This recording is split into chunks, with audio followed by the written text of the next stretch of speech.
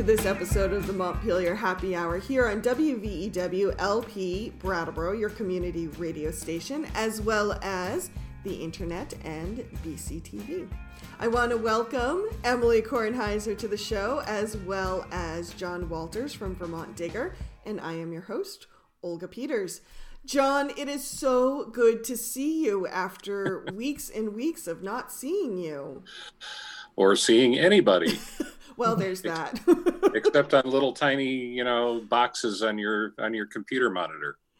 Yeah, I'm starting to call this time, instead of COVID-19, like the resurgence of the Brady Bunch, because I feel like we're all just in little boxes. Mm-hmm. Too bad we couldn't sing. I think it's Emily, best. Emily, the next time you have a committee hearing, you should get everybody to sing the Brady Bunch at the beginning.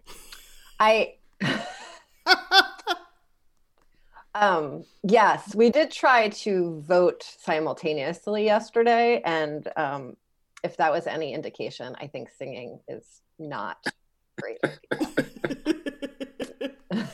Well, speaking of the legislature, for those who don't know John Walters, he writes for 7 Days, which is headquartered in Montpelier. Oh my gosh! I make that mistake sometimes too. I used to write for 7 Days, and I write for VT Digger now. VT Digger now. Thank you for catching me on that. Oh, I'm so embarrassed. And he has been one of the State House reporters for the Digger. And I'm curious, for both Emily and John, this time of year, if we did not have COVID-19, the legislature would be dealing with some of the end of the session, big budgets. We'd be talking about how many more weeks are left in the session. Will they finish before April? Blah, blah, blah. And of course, that whole kind of tradition has been blown out of the water. So for both you, John, and you, Emily, what's happening as far as the legislature is concerned right now? Where are you at in adapting to all this COVID? Well, in terms of reporting, we are just trying to keep track of everything online. We are all in our homes. We are all, signing into, various committee hearings and when the House is in session digitally, as they did for the first time on Thursday. We are watching from our workspaces in home. In terms of the situation for the legislature, Emily may have more insight than I do, but it's completely up in the air right now because under normal circumstances, you have to finish the budget and all that stuff by the end of June in order, to meet the constitutional requirements, and you finish all the other legislation sometime, hopefully in April or early May, and then you're done for the year. And this is a campaign season. So then everybody's attention turns to the election campaign, and particularly for candidates who have primaries. The primary is in August.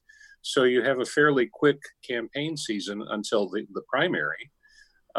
And now I think leadership is talking about, finishing up the COVID-related bills and doing a sort of a patch and fill budget for the first 3 months of the new fiscal year. And then coming back in the summer, maybe in August, to finish off, to try to do a budget for the rest of the year, because right now we have no idea what state finances are going to look like. And from my perch as the political columnist, that really throws a wrench into the works, because the primary is in August. If the legislature's in session in August, that'll create some very interesting conflicts for a lot of people who are not only office holders, but candidates. Primary among them would be Senate President Pro Tem Tim Ashe, who is running for Lieutenant Governor, and Lieutenant Governor David Zuckerman, who is running for governor. They're going to be on the job when normally they would be campaigning. So that's just the political angle of this, which I know nobody is thinking about right now. Oh, but, I don't. No one's thinking of it. Just in terms of the lawmaking aspect of it, it's really up in the air right now. Well, and I want to just highlight what you said about the overlap between the primary and if the legislature in session. It's kind of a bigger deal because there's an unspoken rule in the state house that you're not supposed to even think about campaigning or talk about campaigning or announce your campaigning before the end of the session.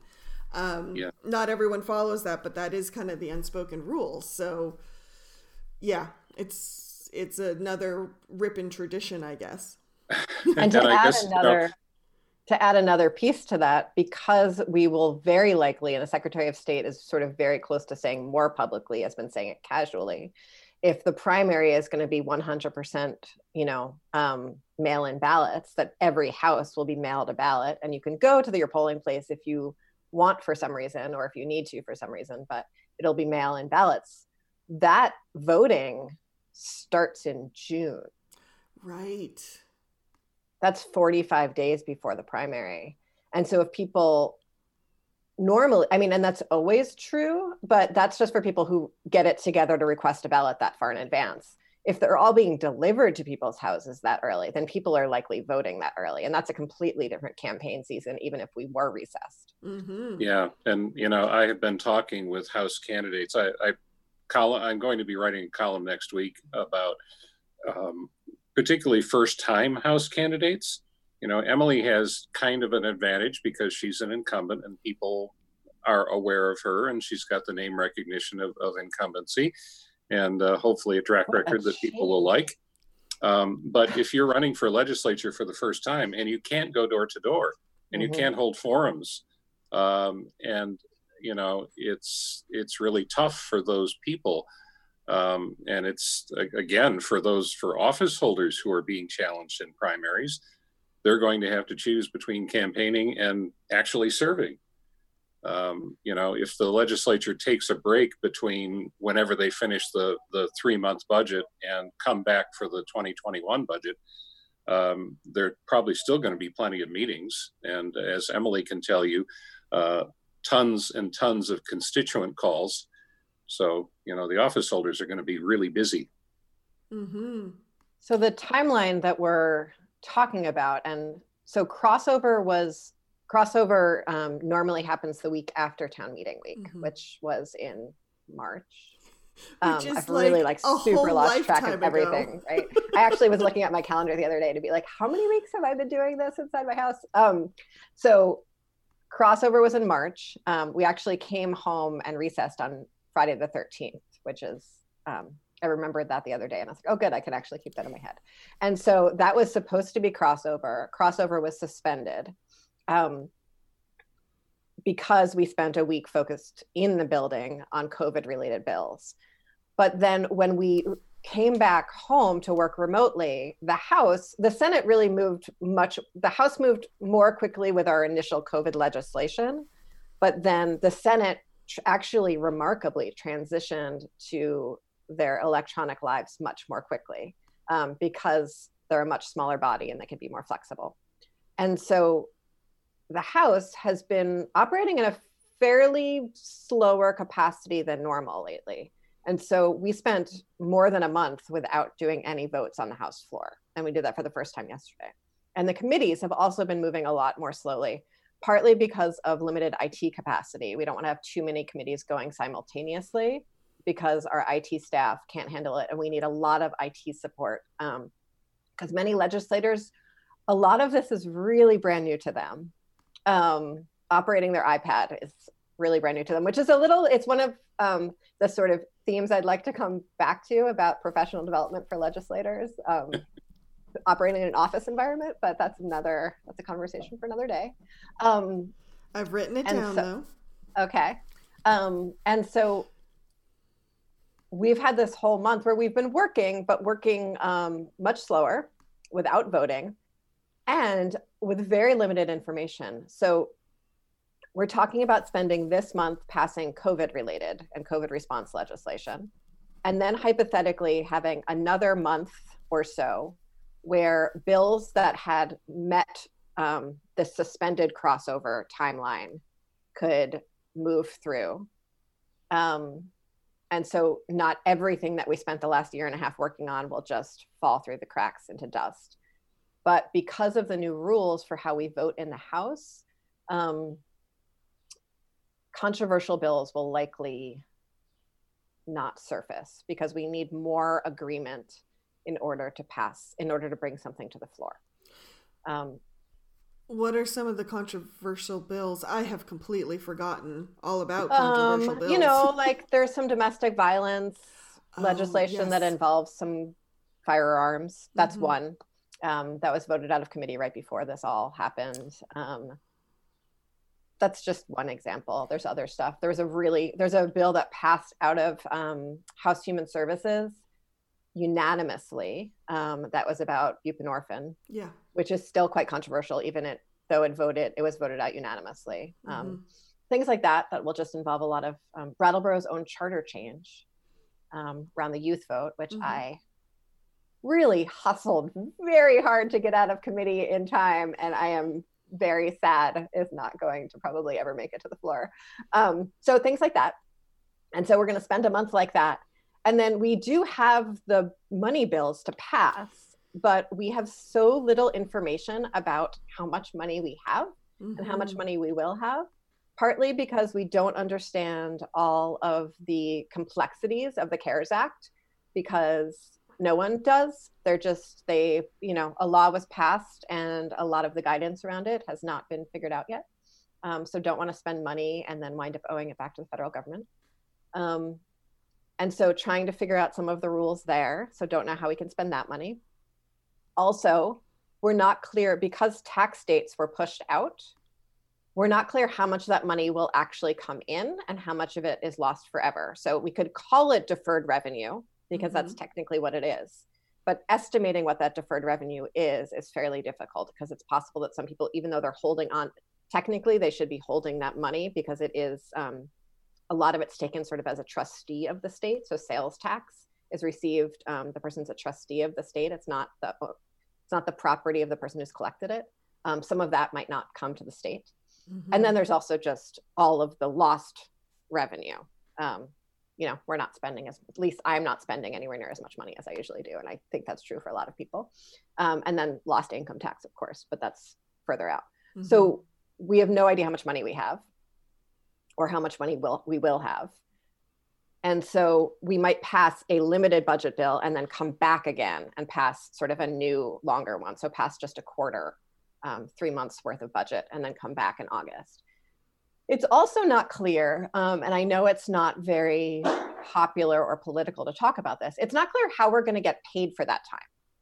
Right. Which is another one of the nuances of the citizen legislature. So I have a job, and my job is brilliant and flexible and wonderful in that it allows me to switch between part-time and fuller time.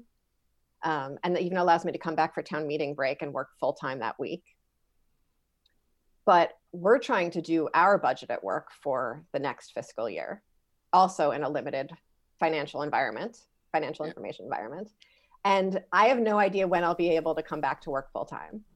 There's rumors from the Senate Pro Tem that I think were in a Digger article about how we likely won't get paid for the work we do in August. And I don't understand how I will have time to do that work if I'm not getting paid, because if I'm not getting paid for my legislative work, I need to be working at my other job so that I can pay my bills. And just like a total lack of information or transparency around all of that nuance is very difficult to plan for, and is much easier for folks who don't need another job to plan for because they can stay open and flexible. Some of them have had to cancel their vacations, but they probably would have had to cancel their vacations anyway because airlines are funny right now. And so that's a really interesting piece about all of this uncertainty, is that uncertainty about how we're even going to be doing our jobs in the future. So that is such a theme. I was talking to someone this week about unemployment insurance, because that's just an article I'm working on right now. And that was one of the key things for her, is just the uncertainty and the lack of information. She's like, I know the Department of Labor is trying, but I filed, but I don't know if I'm in the right category. I don't know if my file went through. I don't know when my money's coming, if I qualified. And she says, and it's that uncertainty that is the hardest to deal with. And so it feels like that's kind of the ripple theme for all of us, for everyone. Yeah. And on the Department of Labor and the uncertainty, 2 weeks ago, I asked the speaker to ask the commissioner, do you think perhaps you could develop a flow chart about all the things that could happen and or go wrong as someone navigates the Department of Labor system, and what to do and how to know where you are in all of those situations? And she suggested it to the commissioner. I have not seen said flow chart yet, but another House member and I are going to meet. Is today Friday? We're going to meet tomorrow, Saturday, to try to start developing that flow chart, because it's really that unknown is one of the hardest parts about this. It's the hardest part about navigating state systems under the best of circumstances. We never know what the future holds, but as humans, we like to forget that, because how else do we operate, right? And we're all so aware of it right now, and it makes everything, the tension. How about for you, John? What are you seeing as far as the unknown, the lack of information? Where are you seeing that kind of squirrel things up, either in your own life or in your reporting life? Well, I am relatively fortunate in that I still have a job, and my partner still has a job. So we are doing fine that way, and we have a house and all that stuff. But it's just in terms of doing my job, it's harder to sort of get a handle on what's going on because you're not in the building. And a lot of what we do is we hang around in the building. You know, I spend most of my time in the State House cafeteria. You know, people come over and talk to me, or I snag people as they're walking by, because that's where everybody goes sooner or later. And it's creepy to hang out outside the bathroom. So it's... lobbyists do that, though. Well, they're a little bit creepier than the reporters, I hope. Anyway, that's a big part of what we do. That's like, you know, so what's going on? You know, that's a big question. I ask people, and people ask me too. And that's a big part of sort of the communication that goes on informally, and that isn't happening now. And, you know, people are available by phone, but that takes some conscious effort, which we don't always have time to do. In terms of lawmaking, it's, as Emily said, it's all just completely up in the air. Emily mentioned some of the bills that are almost certain to die, which means they'll have to start all over again in 2021. I would add to what she talked about, you know, Act 250 reform, which has been a huge workload for House Natural Resources. Right. The cannabis tax and regulate bill. There are a bunch of things. I would even point to something that I spent a little bit of time covering, a resolution to formally apologize for eugenic sterilizations, which would be the first time that Vermont has actually taken a stand on that and actually, you know, acknowledged that this was a huge, terrible injustice that that still has reverberations today, even though we like to think of it as something that happened long ago. And then there's the whole financial picture. We have no idea what it's going to look like. We have no idea what's going to happen. You know, just the other day, the head of the CDC said that we should be planning for a resurgence of COVID-19 this fall when it's flu season, and that might be even worse. And then, you know, there's a second shock wave in the economy, and there's a second way, you know, self-quarantining effort. And then whatever the legislature does in August might be blown up completely. And then even if you assume that we get back to some semblance of normal, say next January, I think the agenda for the legislature and for the governor is going to be completely different by then, not only because of the immediate repercussions, but also, as you know, this has exposed a lot of the fault lines in our society, in our government, in our you know, economy. And I think that there's going to be a huge need for a different way of looking at things, from, you know, social services to healthcare to, you know, efforts to boost the economy might look completely different. And broadband is going to be a much bigger issue whenever we get back to normal.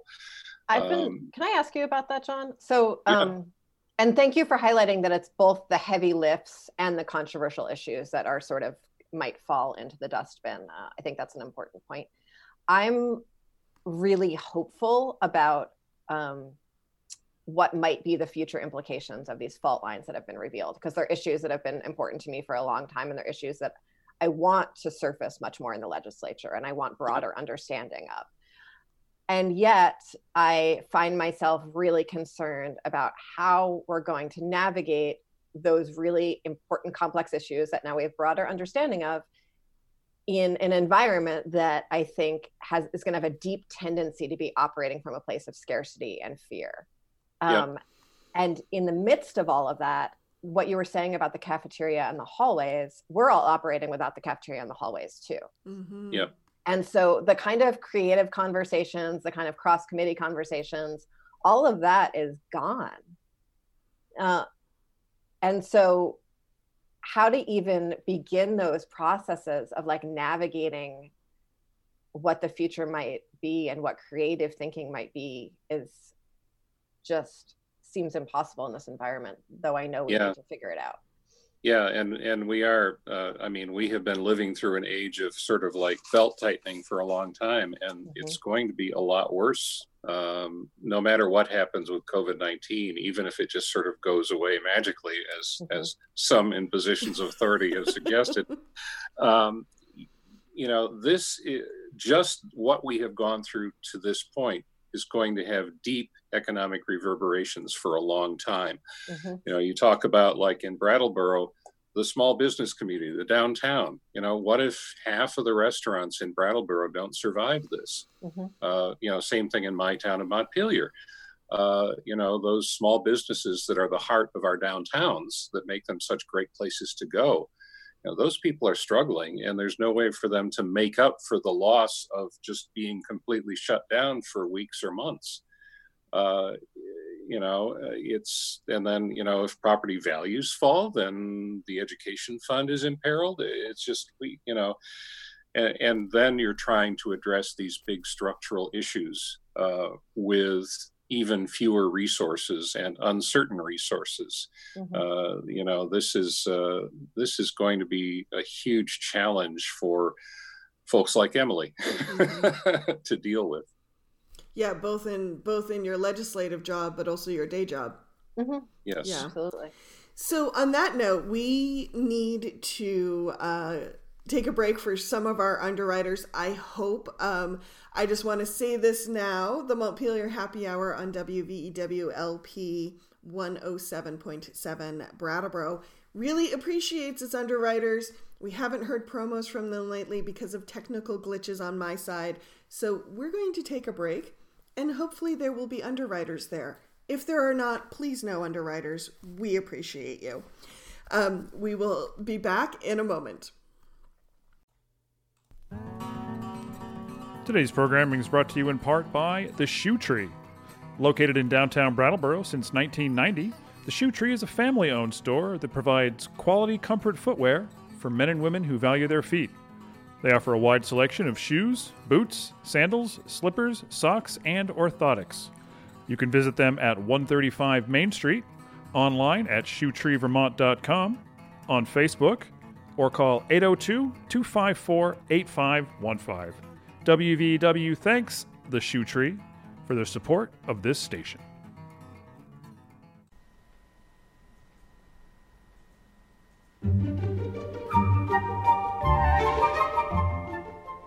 Programming on WVEW is underwritten in part by the Brattleboro Math Center.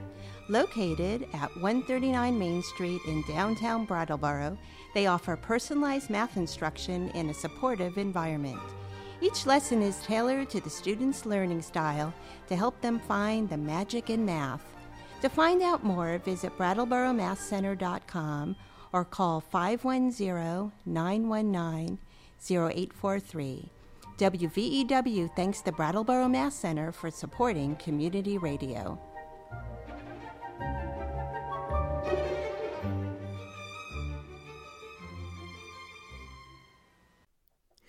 Hello and welcome back to the Montpelier Happy Hour here on WVEW LP 107.7 Brattleboro, your community radio station. I'm your host, Olga Peters, and I have with me Emily Kornheiser as well as John Walters. And we just need to remind people, because we haven't, Emily, in a long time. Oh, we have not. No, we have not. Because I'm so bad, I always think our listeners don't need to be reminded. But the views and opinions expressed on this show are ours and ours alone, and do not reflect the radio station.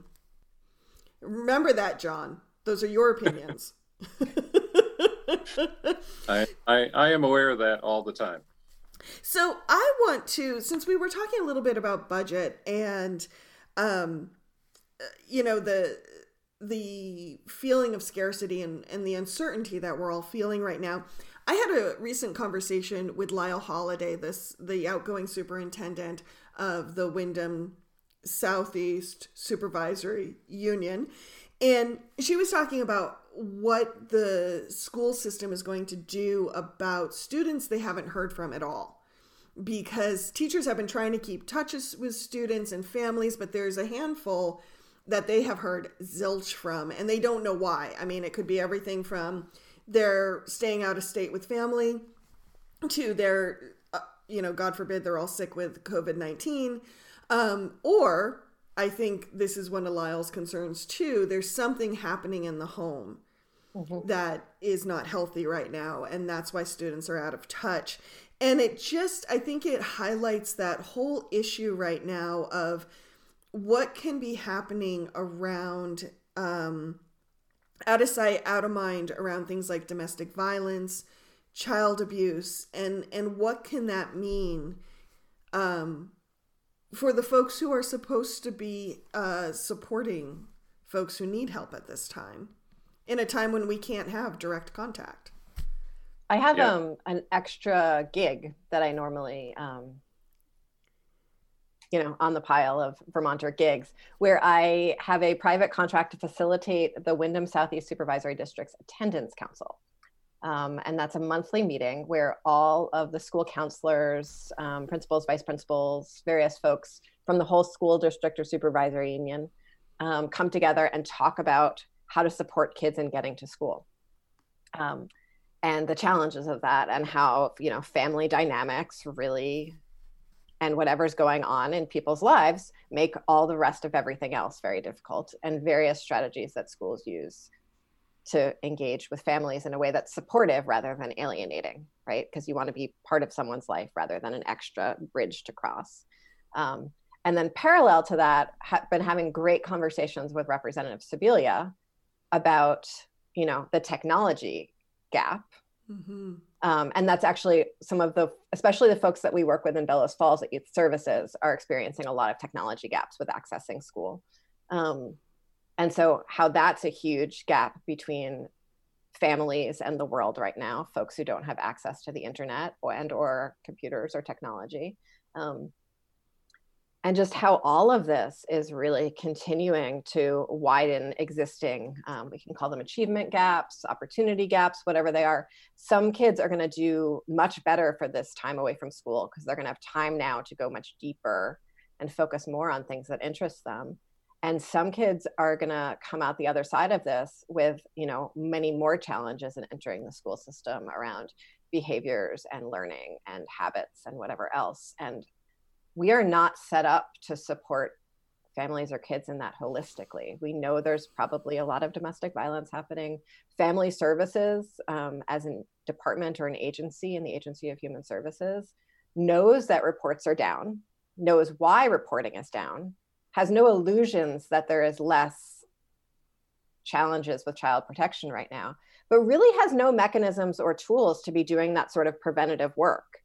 They really entirely operate as an enforcement arm, and have, schools and doctors and other mandated reporters be sort of the eyes and ears of their system.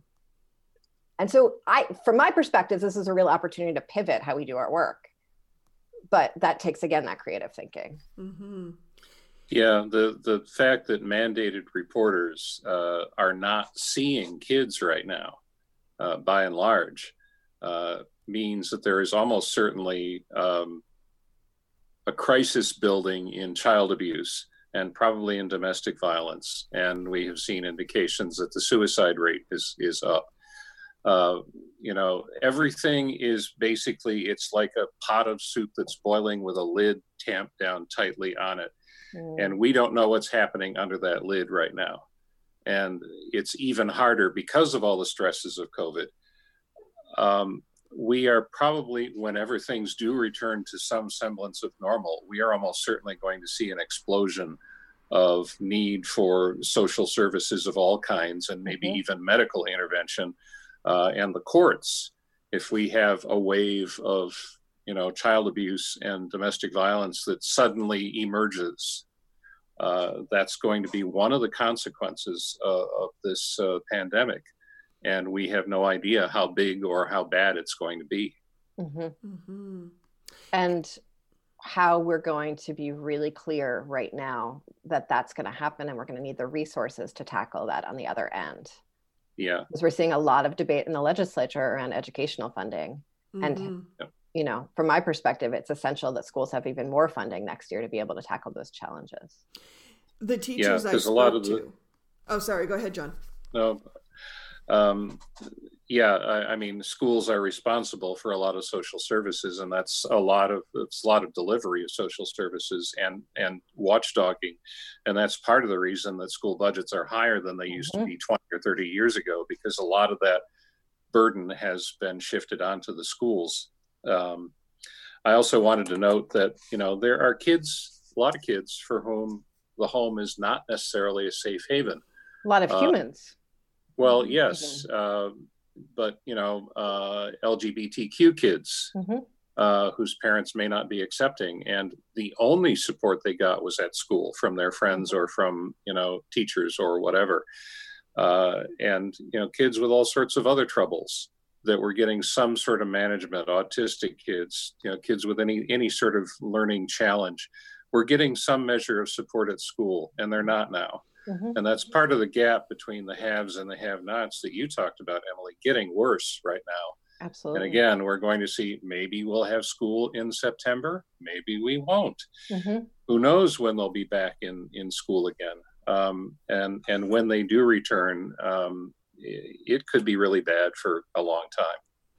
The teachers I spoke to made it very clear that one of the things they're planning for when school does return into session is how, these students, we think automatically, they've missed out on some academic time. But for these teachers, they're like, especially the ones for younger kids, where they have missed out on social time and they have missed out on community. And we're going to have to repair that and be prepared to actually support students who socially have been hurt by this time. Sorry. I want to highlight a sort of a public information note before we move on around queer kids and opportunities that are available during this time. A lot of the queer youth groups that operate at schools, some of them are still operating and available for any kids that want to sort of enter that virtual space. However, some of them are not able to operate because they don't have parents' permission. And so they were able to sort of make their way into those classrooms and opportunities while they were at school. But after school groups are held to sort of much stricter permissions around electronic communication. And so those are limited. There is a really great texting service that I saw out in the Open's Instagram feed, but I'm sure there's other places to find it. It's basically someone will sign up and someone will send you a daily or more than daily text that affirms your gender identity. For folks who are really like in a space in their home where people are denying their existence every day, to have that one lifeline. And so that's available for people out in the Open's website or any other way to get in touch with Out in the Open. Thank you, Emily, for bringing that up. It is heartening to see how many people in all walks of life have really stepped up to try to deal with the challenges that we're facing right now. From medical researchers to social service providers to teachers, restaurants that are providing food. all sorts of businesses and all sorts of individuals in all walks of life are really doing some incredible things. And, we and a lot of other media outlets are trying to report on stories of people who are doing great things, whether it's knitting masks or keeping in touch with students or whatever it is. But there's a lot of really great stuff going on. Mm-hmm. And I hope we can carry all of that great stuff into this new future, as well as sort of the other larger, more formal opportunities that we're going to need to fill. Well, and because I think this is really important to note now, to hold on to these moments of this is what wasn't working, this is how people solved it, because as Emily has said more than once, we're going to need that creative thinking when we go back to quote unquote normal life. And we are kind of hitting that transition. The governor has issued a new executive order about reopening the economy. I personally have concerns about opening things too quickly, only because I don't want us to undo the good work we did at flattening that curve. That's a different conversation.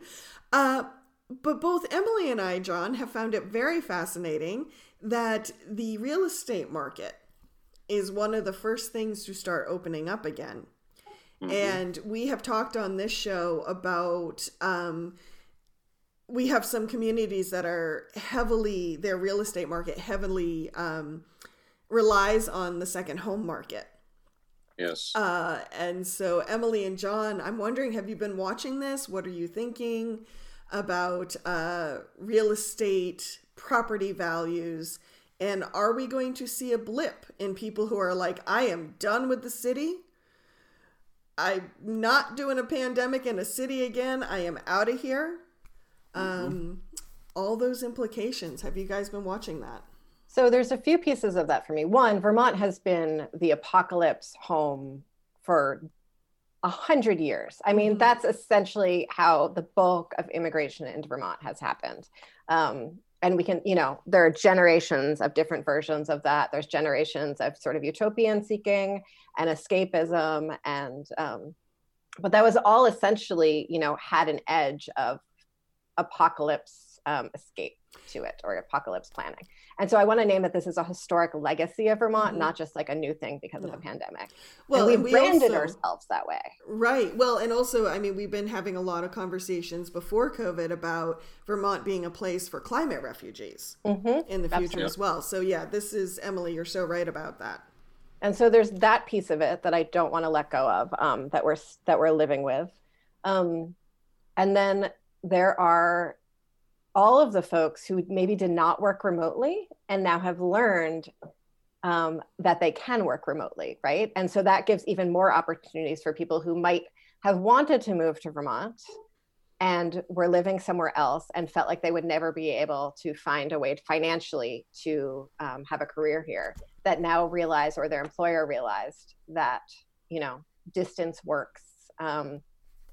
And that ties into the whole, strange Senate fixation on the remote worker and the incentives for the remote worker that we do not need to get into today.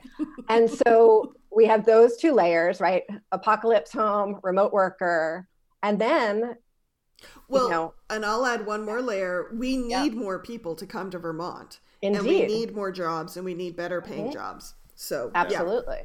And there are, a lot of empty homes in Vermont, partly because, with the level of our wages and that incredible age of our real estate, most folks who live in Vermont and sort of know the score would never buy a 150-year-old farmhouse that needs $200,000 worth of work to be livable, right? Like we're not gonna, I mean, I might have fallen for that, but like, we're not going to fall for that, right? I live in a converted barn because I'm ridiculous and foolish. But so there's that piece too, that a lot of the property that's being purchased right now would not be necessarily purchased by a Vermonter anywhere close to its asking price because of how much profound money needs to be poured into it to make it livable. And so that leaves us open for a flood of humans. And what are the implications of that? Mm-hmm. Well, it might be a flood of humans. It might also be a flood of empty houses that are owned as getaways by people in cities who rarely, if ever, use them. You could have a situation where, every house in Brattleboro, the price of every house in Brattleboro could rise. Half of them could be empty. People who actually live in Brattleboro would find the properties less affordable, and the businesses would not get any advantage because the people who own those houses are not here. Yes. That's one scenario. That's kind of the nightmare scenario, except that it would help the school district with property taxes. Great for our tax base, terrible for our communities. Right. Yes, exactly. And those people, even if they spend, let's say generously, they spend a few weeks every year in that house, they're certainly not going to feel part of the community. And the community is not going to feel like they're part of that.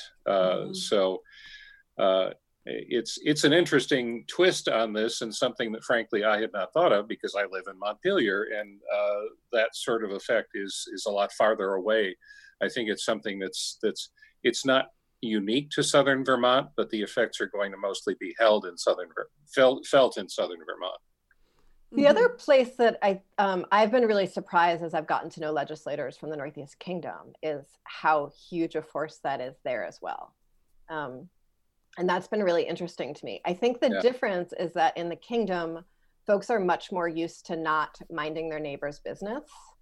And so communities that are very sort of spread out and disconnected with everyone knowing each other still, that dynamic can sustain through a flood of second homes. Whereas I think in Southern Vermont, we have much more of an expectation of knowing our neighbors and being in relation with our neighbors rather than being in relation with the people you run into at the general store. And so I think that's one of the ways it's different in the kingdom, but still a real challenge around housing prices up there. Yeah, let alone like ski towns, which are already suffering with absentee ownership and Airbnb and all that stuff. Well, and Chris Campany, the executive director of the Windham Regional Commission, has been sort of keeping an eye as well on some of the transportation changes and the kind of the expansion of rail service, because he says, there's a very good chance that as far as Southern Vermont's concerned, it could become a bedroom community for the more urban areas of Massachusetts. And what would that mean for our community? Could be good, could be, who knows? But it's something that I'm not sure we as a community really think about. Like, we think about it in very siloed terms, like, oh, it's ski area houses, or it's second homes or people who have fled the city, but we're not looking kind of holistically as like, what would this mean for our region?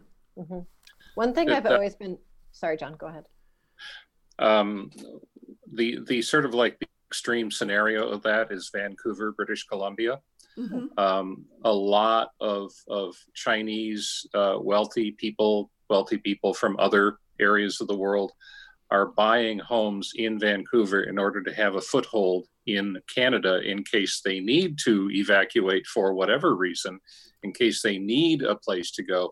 So housing prices are absolutely through the roof. They're astronomical in Vancouver. And a lot of neighborhoods are basically empty because people have bought these homes. It's cheap for somebody who's, worth millions or billions to buy a house and then never use it. And that's what they're doing. And a lot of these houses are kind of falling apart. Nobody's mowing the lawn. Nobody's doing anything. And obviously nobody's involved in the community. And nobody who actually lives in Vancouver can afford to buy a house. I don't think that's ever going to happen in, Brattleboro, but some very mild version of that could happen in Brattleboro. It's so interesting, John, when I was living in London in 2008, 2009, they were having similar conversations because something in a lot of neighborhoods, the same thing had happened, that folks from overseas had bought these houses so they would have a foothold, but then no one's there and they're falling apart. And of course, London at the time was having a real crunch on rental markets. They needed more rental properties. And we already have that to some degree here. And it hasn't led to gentrification per se, but it has led to really a very divided real estate market where sort of the middle doesn't exist and is not available to families who want to purchase homes, and then free up other homes for rentals. And so as that goes further, if that goes further, we're going to have to be really careful about, not further growing. So simultaneous to that, we have this increased awareness of the fact that people need housing to be safe, right? Mm-hmm. Probably should have understood that before, but it seems like we're really clear on that now. And so want to make sure that we're not losing that thread and not keeping that thread separate from the real estate speculation thread, because they are. So, it is all one system. Mm-hmm. I'm really, the Bellows Falls Police Department, this is sort of a funny little tweak fact, but the Bellows Falls Police Department, to work there, you're required to live within Rockingham. And oh, interesting. It's mostly around on-call and making sure that folks who are on call can get to a site in time. It's not about community policing in the original development of the policy. But I think there are really interesting implications for it when we think about service provision and community engagement in Brattleboro or in Windham County, and living in sort of this tri-state area. And if folks can't afford to live in the community that they're working in, what that means for how services are provided and how people understand the communities that they're serving. If folks can't, if folks are sort of seeking Brattleboro area jobs and living elsewhere, what that does. And we already see that a lot of the folks who work in service provision in Brattleboro might live over the border in New Hampshire or in Massachusetts and be commuting. And it just creates it's a very different identity and a very different sort of set of hustle that people go through. Mm-hmm. And a very different volunteer base. Yes. Well, and it's a good thing to note too, just on the ripple effect. If we want a community where people, and I know we talk about this in Brattleboro a lot, where people are biking to work, walking to work, whatever, if people can't actually afford to live in their community where they work, then guess what? They're probably not going to be biking or walking. They're probably going to be driving. Yep. Absolutely. And, we had a meeting of the Climate Caucus yesterday, and we were talking about sort of what, globally, I think we're spending a lot of time talking about what we've learned about climate change and our potential for climate change action based on this new time in our lives. And sort of, we've seen the canal. I don't know if everyone has seen the videos of the canals in Venice and how they're healthy again. It's inspiring, right? It's inspiring. It's sad and inspiring, and that we have less cars on the roads because people aren't going anywhere, which I actually haven't noticed a big reduction in cars on the road in Brattleboro. But how we can sort of sustain the good parts of that, right, while still making sure people are, getting their basic needs met, which I don't think is necessarily true right now while the cars are slowed. Mm-hmm. Thank you, Emily. Yeah. We are coming close to the end of time. But I know it went like boom. There was a way you said that it sounded like we were like at end times, not the end of our time. It sometimes feels that way. But I want to come back to a conversation that we were having before we started the recording going, because I think in this cycle of COVID, we're all going through these collective emotions. I think there was fear and grief at the beginning. And now, I don't know about you folks, but I am going through this general sense of just overwhelm, especially with details. Like, I just can't make another decision. And I'm wondering if you are feeling this.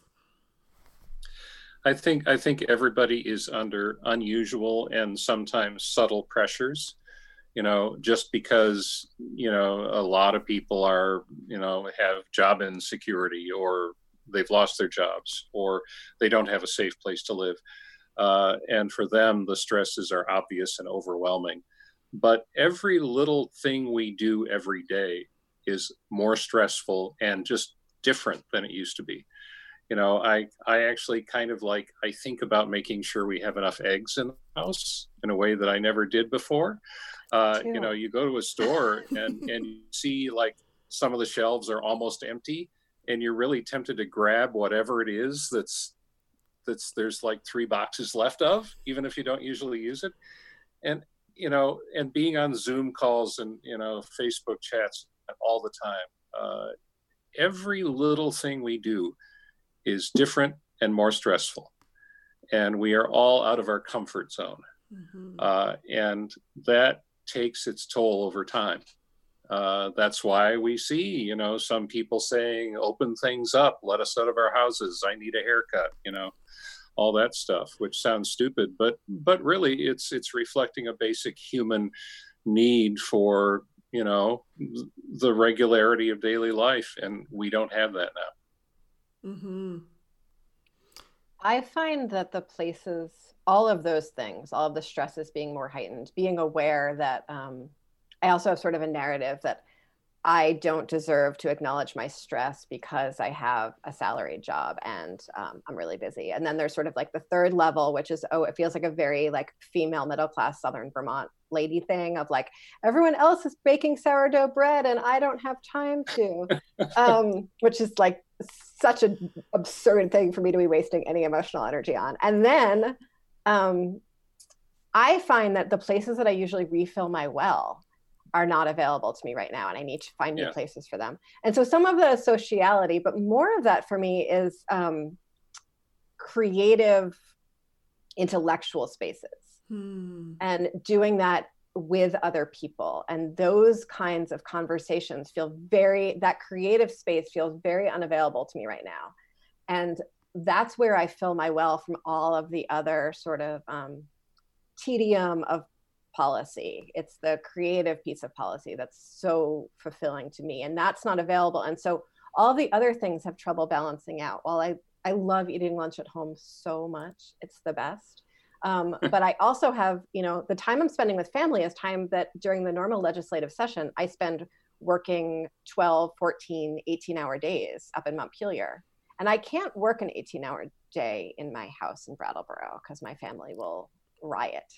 And so that's also a really sort of interesting piece to all of this, is that one of those shifts in what family time looks like that I find both stressful and beautiful.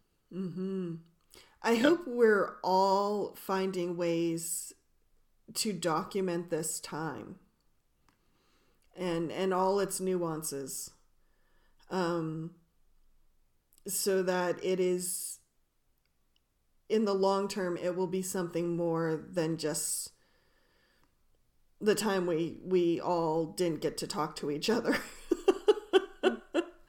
Yeah. When you say that, I think, oh no, that's another pressure on myself that I'm not fulfilling right now. So I want to say that, I really think that that's both of your job and not my job.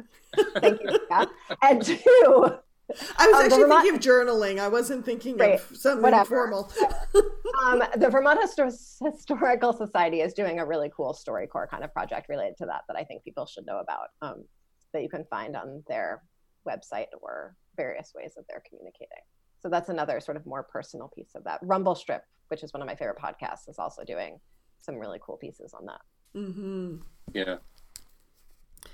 Well, anything you wanted to add or wish I had asked before we sign off?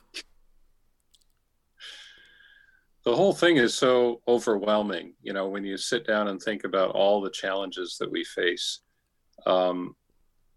It is really stunning, and we have no idea what the universe is going to look like in 2 months, let alone 6 months or a year or 5 years. On the other hand, when I talk to people, they talk about the challenges, and they also talk about how Vermonters are responding. And I know I talked about this earlier, but it's worth repeating that we are discovering, areas of strength in ourselves that we didn't need to tap before, and now we need it.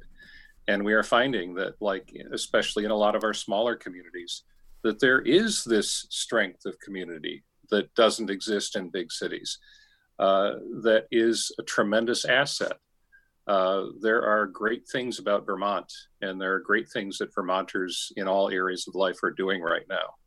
And that's an important thing to realize, even as we are facing all the stresses and the difficulties and the social, earth-shaking issues, is that we are all finding ways to respond and deal with and help other people. And that's important to remember as well. Absolutely.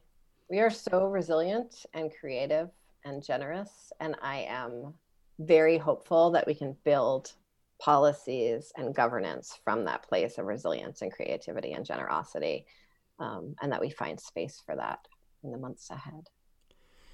Well, thank you to both of you. I have to say, I am so grateful for this podcast and for all the people who have participated in it, because this space for conversation, I think that's one of the blessings of COVID, is some of us are experiencing challenges perhaps we never had before.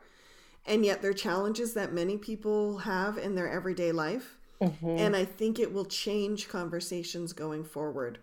So Representative Emily Kornheiser, thank you for joining us. John Walters of Vermont Digger, thank you for joining us. John, if people want to read your articles, where can they find them? Well, the site is vtdigger.org. I will also mention a daily email service that we do. It's called Final Reading, and you can sign up for it on our website, vtdigger.org. It's sort of a roundup of everything that's happened legislatively on legislative work days. It's free. You just have to, provide an email address for us to send it to you. So that's where you can find me. Thank you. Emily? EmilyKornheiser.org, eKornheiser@gmail, eKornheiser@ledge.state.vt.us. You can find me on Facebook, Instagram, or not really Twitter, though I try. And every Saturday at 9 a.m. for the foreseeable future, all of the Brattleboro State representatives, myself, Tristan Tolino, and Molly Burke, are holding a virtual coffee hour. And so folks can find access to that virtual meeting room via Front Porch Forum, or there's a Facebook event on my legislative Facebook page, or just get in touch and I'll send you a link. Thank you. Can I leave you with the funniest thing I saw on Zoom this week? Oh, please do. Please. It was a Senate committee hearing, and your colleague Jeanette White was one of the members of the committee. So there she is on Zoom. And she didn't realize it, but she had her notepad right in front of her phone, and she started taking notes, and suddenly there was this pen going across the screen. Just a and little at first I pen. didn't know what it was. It was like this giant object that suddenly dancing across the screen, and then I realized she's taking notes. So be aware of what you're doing when you're on Zoom. Mm-hmm. Yes, that is such good advice. Thank you everyone for joining us for this episode of the Montpelier Happy Hour. I'm your host, Olga Peters. You can find us on WVEW 107.7 LP Brattleboro, your community radio station, at 2 on Friday afternoons, or as well at the Vermontitude SoundCloud page and the Vermontitude Facebook page. Have a great weekend, everyone.